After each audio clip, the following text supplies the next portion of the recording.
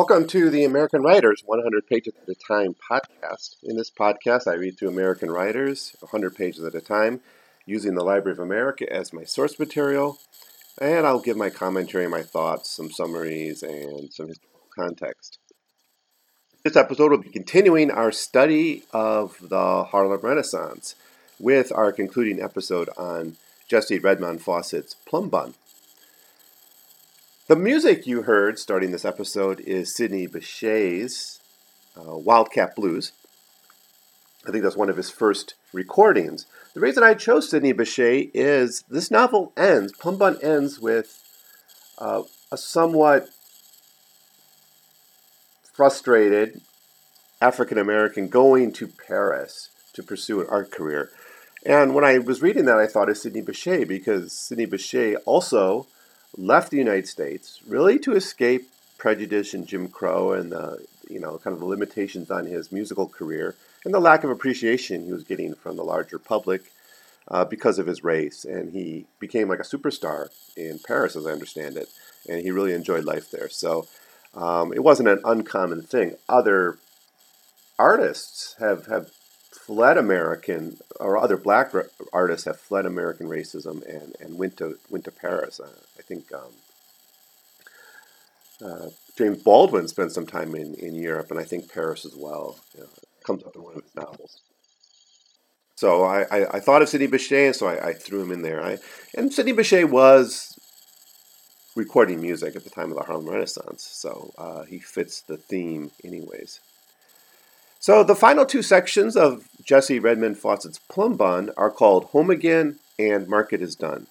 Remember that these, if you go back to the early episodes on this, you'll know this, but these sections of this novel form kind of a circular narrative. The first part is home, the second part is market, the third part Plum Bun, the fourth part home again, and the last part market is done. So there's this kind of circular nature to the way the story is constructed. It's also based on a childhood rhyme. That opens up the novel, actually. So let's start with this section, Home Again. In this section, we find that our hero, Angela, who is an African-American woman from Philadelphia, it's not a biracial family, but there seems to be some white blood in their heritage because Angela is very, very light-skinned, so light-skinned that she able to pass as white in New York City. She has a sister, Virginia, who's not able to pass, but has also moved to New York City. And they aren't really able to have an open family life because Angela is faking her identity as white. As we left off, she was just breaking up with her boyfriend, Roger, who is a white man, incredibly racist, and keeping her as essentially a kept mistress. She wanted to marry. She wanted this marriage to Roger to be her way to escape financial insecurity, enter into a new social life. But she found through this relationship her social life was actually being constrained, her artistic life was being constrained, and so this finally led her to break up with him. And so we find she's still being frustrated by her art, even though she broke up with Roger. Meanwhile, her sister, who has come to live in New York City, is happy and enjoying her life in New York's African-American community. So this is what the book says about this. In the evenings, she worked on the idea of a picture which she intended for her masterpiece. It was summer and the classes at Cooper Union had been suspended, but she meant to return in the fall. Perhaps she would enter the scholarship contest and a successful go abroad. But the urge to wander was no longer in the ascendant. The prospect of Europe did not seem as alluring now as the prospect of New York had appeared when she lived in Philadelphia. It would be nice to stay put, rooted, to have friends, experiences, and memories. So she doesn't really know what she wants to do, and she's still being frustrated by her art. Virginia, on the other hand, who's not passing as white, has a much happier social life, and this is pretty much on the same page. Virginia, without making an effort, seemed overwhelmed, almost swamped by friendships, pleasant intimacies, 1,000 charming interests. She and Sarah Pentland, another teacher, had taken up an apartment together. And then there's more on this. So it's a real big contrast, and this is why Fawcett's novel is very overtly political on this, on the dangers of passing, on the dangers more broadly of just rejecting one's background and identity, in this case, particularly African American identity. Anyways, this is a very key point in the novel for Fawcett. On page 592 of the Library of America version, we get this quote: "Ginny had changed her life and been successful. Angela had changed hers and found pain and unhappiness. Where did the fault lie? Not certainly in her determination to pass from one race to another. Her native good sense assured her that it would have been silly for her to keep on living as she had in Philadelphia, constantly, through no fault of our own, being placed in impossible positions, eternally being accused and hounded because she had failed to placard herself, forfeiting old friendships, driven fearfully to be establishing new ones. No, the fault was not there. Perhaps it lay in her attitude towards her friends. She had been too cold and deliberate in her use of them. Certainly she had planned to utilize her connection with Roger, but on this point she had no qualms. He had been paid in full for any advantages which he meant to gain." Right? So that's the central dilemma here. How do you maintain a rich social life? How do you find yourself? How do you find your art? How do you find your proper place in the world? And Fawcett seems to suggest here that it's not right by turning away from who you are. Angela's losing her friends. Many of these losses are the pretty regular losses people, face in life. Through the course of life, people move on, people get new jobs. But Angela's social circle has atrophied, in large part due to her relationship with Roger. Roger, had this really perverted idea of free love in which he could appreciate the freedoms of an open relationship, but Angela basically couldn't because she was being essentially a kept mistress. In this context, her thoughts turn to Anthony. Anthony is, in her mind, at this point in the story, a white man who she's befriended, but he's poor. And this is why Angela rejected him earlier on. Now, as we're going to see with Anthony, he's a very interesting character because he's also passing as white. He's a black man from the South. But she starts to get this idea that he could be a possible companion. But what gets in the way is poverty. Right? And Angela has to start to work her way past this burden of feeling she can't be with someone who is just essentially poor. Now, there may be a bit of desperation in her pining for Anthony, but as we'll find out, they have much more in common than Angela can even guess. She approaches Anthony with her desires, and he revealed to her that they cannot have a relationship because he's colored.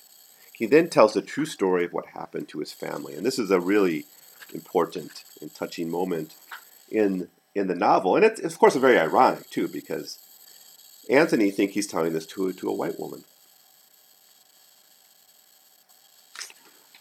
And basically what happened to his father was he was killed in a racist mob in the South. And that's what led him, Anthony, to reject his identity. He's doing it more out of a legitimate fear of his life and this traumatic experience that happened to him as a child. Angela perhaps was passing more out of convenience. So in this sense, they form a nice little contrast, too. When hearing this story, Angela vows to herself that she will reveal her own racial background to Anthony and to the world.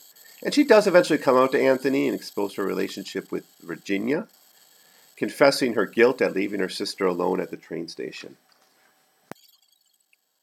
And as it turns out, this growing relationship between Anthony and Angela is disrupted by the real friendship between Anthony and Virginia, which has been developing, and they end up, towards the end of the novel, a couple. Now, that doesn't last, and there's kind of a happy ending to the novel when Angela and Anthony sort of end up together. We just kind of meet them kind of almost in cinematic fashion, at the end of the final scene of the book. But, for a while it's disrupted because Anthony is seeming to get closer and closer to Virginia. The last part of Angela's old life that needs to be taken care of is the residue of her relationship with Roger. She does not resolve this, I don't think. I don't think she ever exposes her racial background to him or directly. I think that would have been too much hassle. Roger is a pretty virulent and disgusting racist. But instead she approaches it maybe in the more important way at the level of the lie at the heart of their relationship, which really wasn't just about race, but really the dilemma between free love versus marriage. Angela wanting to get a marriage but not being fully honest to Roger about that, and then Roger wanting, a kept mistress and a purely sexual relationship. And that's the true lie at the heart of their marriage. Race is just kind of on the boundaries of that. Although in general, she hints that she'd want to have more authenticity between her and her lovers. So that kind of resolves the whole Roger storyline. Here's what she says. "Oh, Roger, Roger, I wouldn't consider it. No, when I marry, I want a man, a real one, not afraid to go on his own. Some people may revive dead ashes, but not you and I. I'd never be able to trust you again. I'm sick of secrets and playing games with human relationships. I'm going to take my friendship straight hereafter. Please go. I've had a hard summer and I'm very tired, and besides, I want to work." So there, with this, she breaks up with Roger, and it doesn't involve, as I already said, it doesn't involve her telling Roger that he's been with a black woman for a number of years. And this allows her to see her family openly, to see Harlem in new ways, and she starts to see Harlem in ways that begin to spark her creativity. Quote, this is page 649 to 650. "Although she no longer intended to cast her lot with Virginia, she made no further efforts to set up barriers between herself and colored people. Let the world take her as it would. If she were in Harlem, in company with Virginia and Sarah Penton, she went out to dinner, to the noisy, crowded, friendly Y dining halls, to Gert's tea room, and to the clean, inviting drugstore for rich Sundays. Often, too, she went shopping with her friends and to the theater, and she met with Ashley and Martha. But she was careful in this company to avoid contact with people whose attitude on the race question was unknown or definitely antagonistic.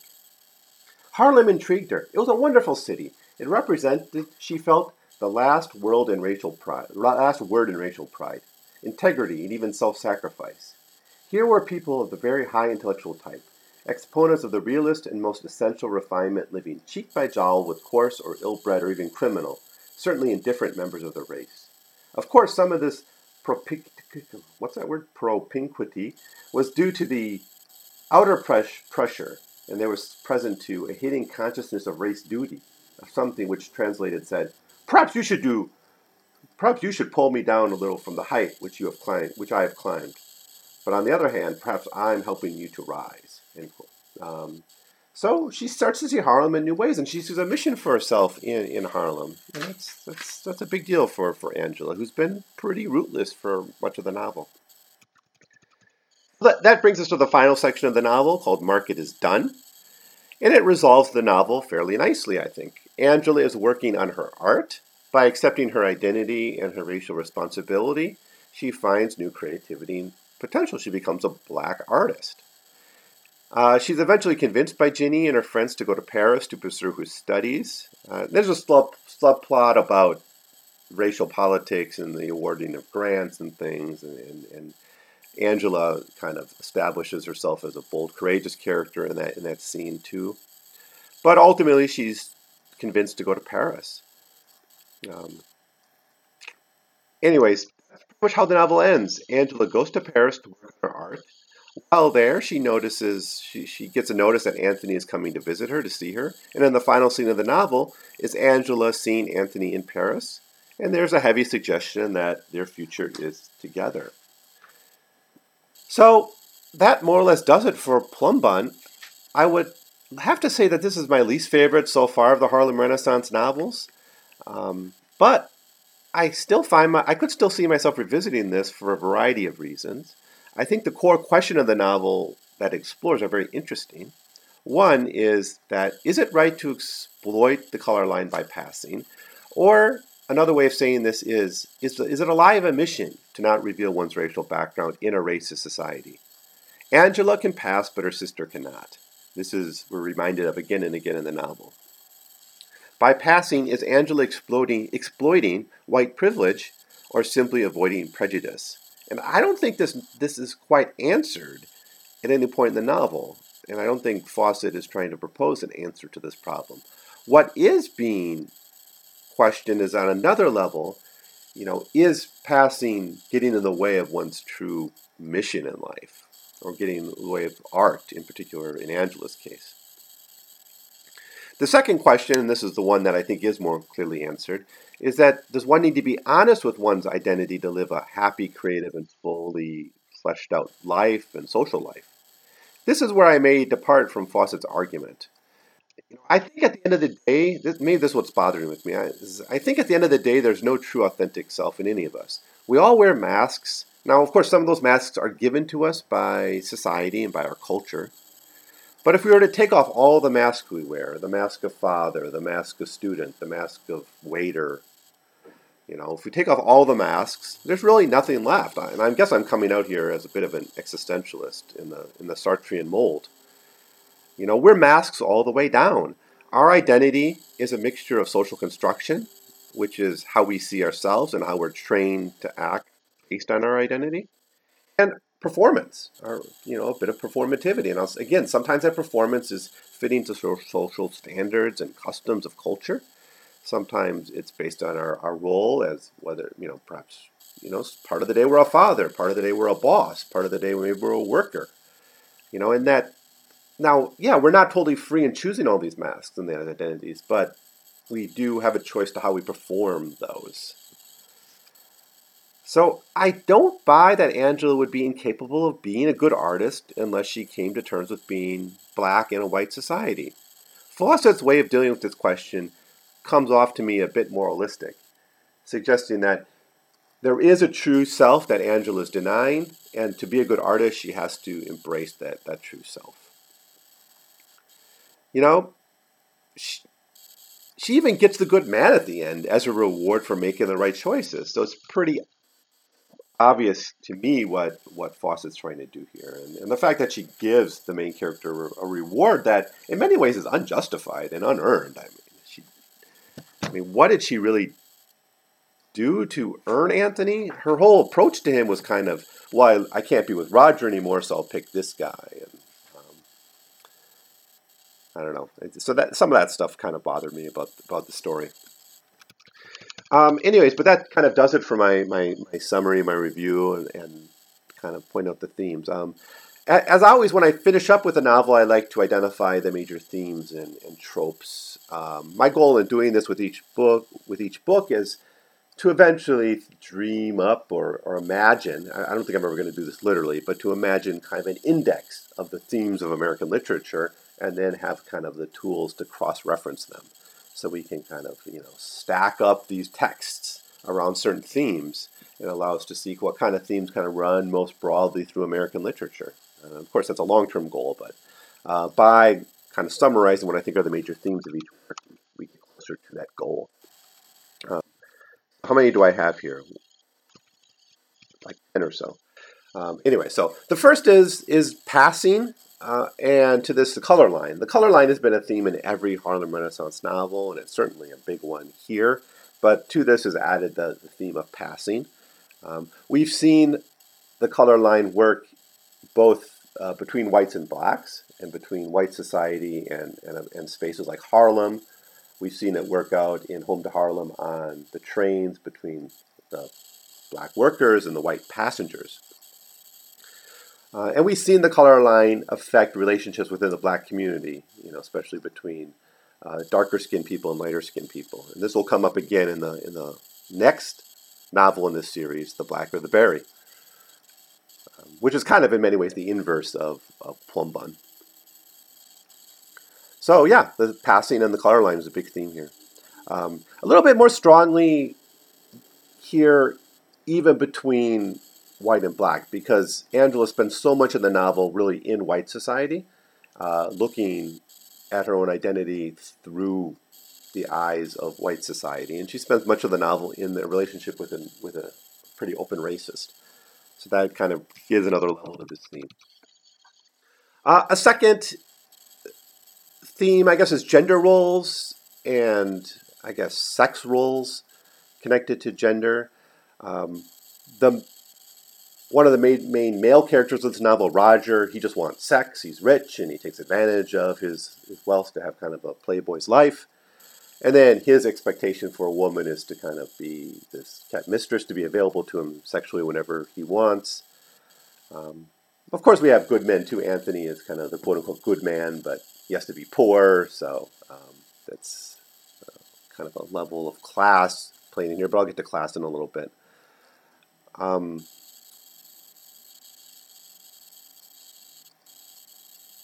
yeah. So this is a really big theme. So I'm not struggling for things to say about it, but I'm struggling to limit what I want to say here. We can even go back to Angela's parents, who have pretty strict gender roles within that family, and I think color actually kind of plays a role in that. Because she's trying to be elegant. Even when she goes out, Angela's mother, that is, when she goes out, she sometimes passes at white, kind of on a day-to-day level. Um, she doesn't live her life as a white woman, but sometimes she will, at the store or something, passes white. But she was also working class, and she was a washerwoman. And there seems to have been a little bit of tension between that kind of working class identity and her efforts to publicly present herself in a very elegant way. Maybe she's kind of passing across class lines too, a little bit. Okay, the next theme, and this is, I guess, related to that, is free love versus marriage. There's several conversations in the book directly addressing this issue. The 20s, the period this novel was written, was a mini sexual revolution in American history. It's the era of the flapper, of course. It's the era of the cabaret. And we've seen in other novels in this series, such as Home to Harlem, the open commercialization of sexuality, a lot of openish relationships, a lot of serial monogamy even. So that's in the backdrop of this. And Angela, her goal is still marriage. And she's kind of, when she crosses over into white society, she's confronting this free love culture, and she's a little bit uncomfortable with it. Of course, the relationship between Roger and her is really the way this theme is explored more directly. Now, in the end of the novel, she finds the right man, and she's presumably going to get married, so turning her back on not just white society, but also the free love community of New York. Another theme is the art scene. We have some interesting examinations of the art scene. A lot of Angela's friends kind of come from the art community, especially the last section of the novel, the one I kind of glossed over. We have some of the politics of the art community there. The way travel plays a major role in that. So we got the art scene here. It's kind of fun to get a window into that. I think this might be the first time in this series that we actually get a... Oh, no, we had it with Vandover and the Brute, too, the art scene. Actually, another character in Vandover and the Brute. Go back to my series on Frank Norris, and you can see my comments on Vandover and the Brute. There was a character who also kind of lost himself and couldn't be a good artist because he lost himself. Another theme, mobility and migration. Again, this is something that's come up pretty much in every novel of the Harlem Renaissance series. Of course, the Harlem Renaissance itself is a product of this mass migration. The Great Migration that happened during World War I, where 1 million to 2 million African Americans left the South to northern cities. You had hundreds of thousands of more joining the army, going to Europe and moving around. All of that, you have Caribbean migrations to the United States at the time. Claude McKay, the writer of Home to Harlem, was a Caribbean writer. So you have this mobility and migration shaping the creation of these new communities and mostly of migrants. And that's what kind of makes Harlem so interesting, is you have African Americans from all over America, from different class backgrounds, meshing into one area. And it's actually quoted a section in this book, just in this episode, that suggests that kind of element of Harlem life. Next, sisterly love. And I'm pretty sure this is the first really close look we get at sisterly love. Most of our other characters have been only childs, or their sisters and brothers don't really play a role in the story. Here we have a really close relationship between these two sisters. Of course, they're very different. They have different levels of freedom that due to their skin color.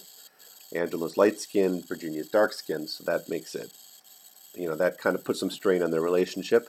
But in the end, there's true sisterly love here, and it really does influence how Angela makes her decisions. And she feels real guilt about the way she treats her sister at sometimes in the novel. Um, class is a big part. Now, I wouldn't say Angela and Virginia were poor, but their mother was working class. She was she was working. Her father was working too. They had a home and they were able to inherit a little bit of money. It wasn't a huge amount. It would be a modest inheritance by our standards today. But I think class works out in a much deeper way here in really, again, with her relationship with Roger, where she's from the lower class and Roger's uber wealthy, super wealthy. And a big thing motivating Angela in passing and in her relationship with Roger is to escape a life of leisure and basically to escape a life of drudgery and work and to live a life of leisure. So that's that kind of effort at using marriage at class mobility is a theme here. Racial violence. We have a lot of episodes of just racism. Again, with Roger, getting some black people kicked out of a restaurant in New York. That's a pretty nasty one. But the biggest racial violence we have is in backstories, in Anthony's backstory, his father was killed in essentially a lynch mob in the South. And so that is in the backdrop of this. And we almost get a sense that there we almost have a justifiable reason for passing. It's really this kind of fear of racial violence. Angela, who doesn't have that same background, is passing more for convenience. And I think there's a little bit of unfair judgment in Fawcett's way of presenting these two characters. But certainly we have racial violence in the backdrop of Anthony's story.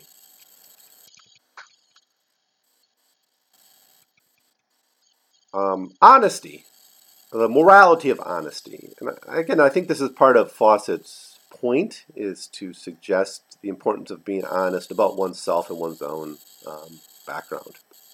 So I'll just leave it at that. I've kind of belabored the point on that, but it shows up as a really strong theme of the novel. Honesty as a morality, whether it's honesty to your family, honesty to yourself, honesty to the people in your life, your lovers, your friends.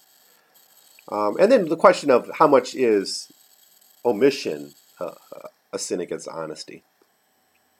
And the final theme I want to mention is Judaism. And surprisingly, Judaism comes off as a theme in this novel with the character of Rachel.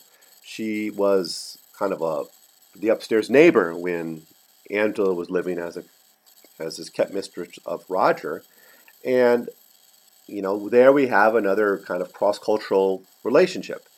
Rachel was a Jewish woman, and her boyfriend was a Gentile and rather poor.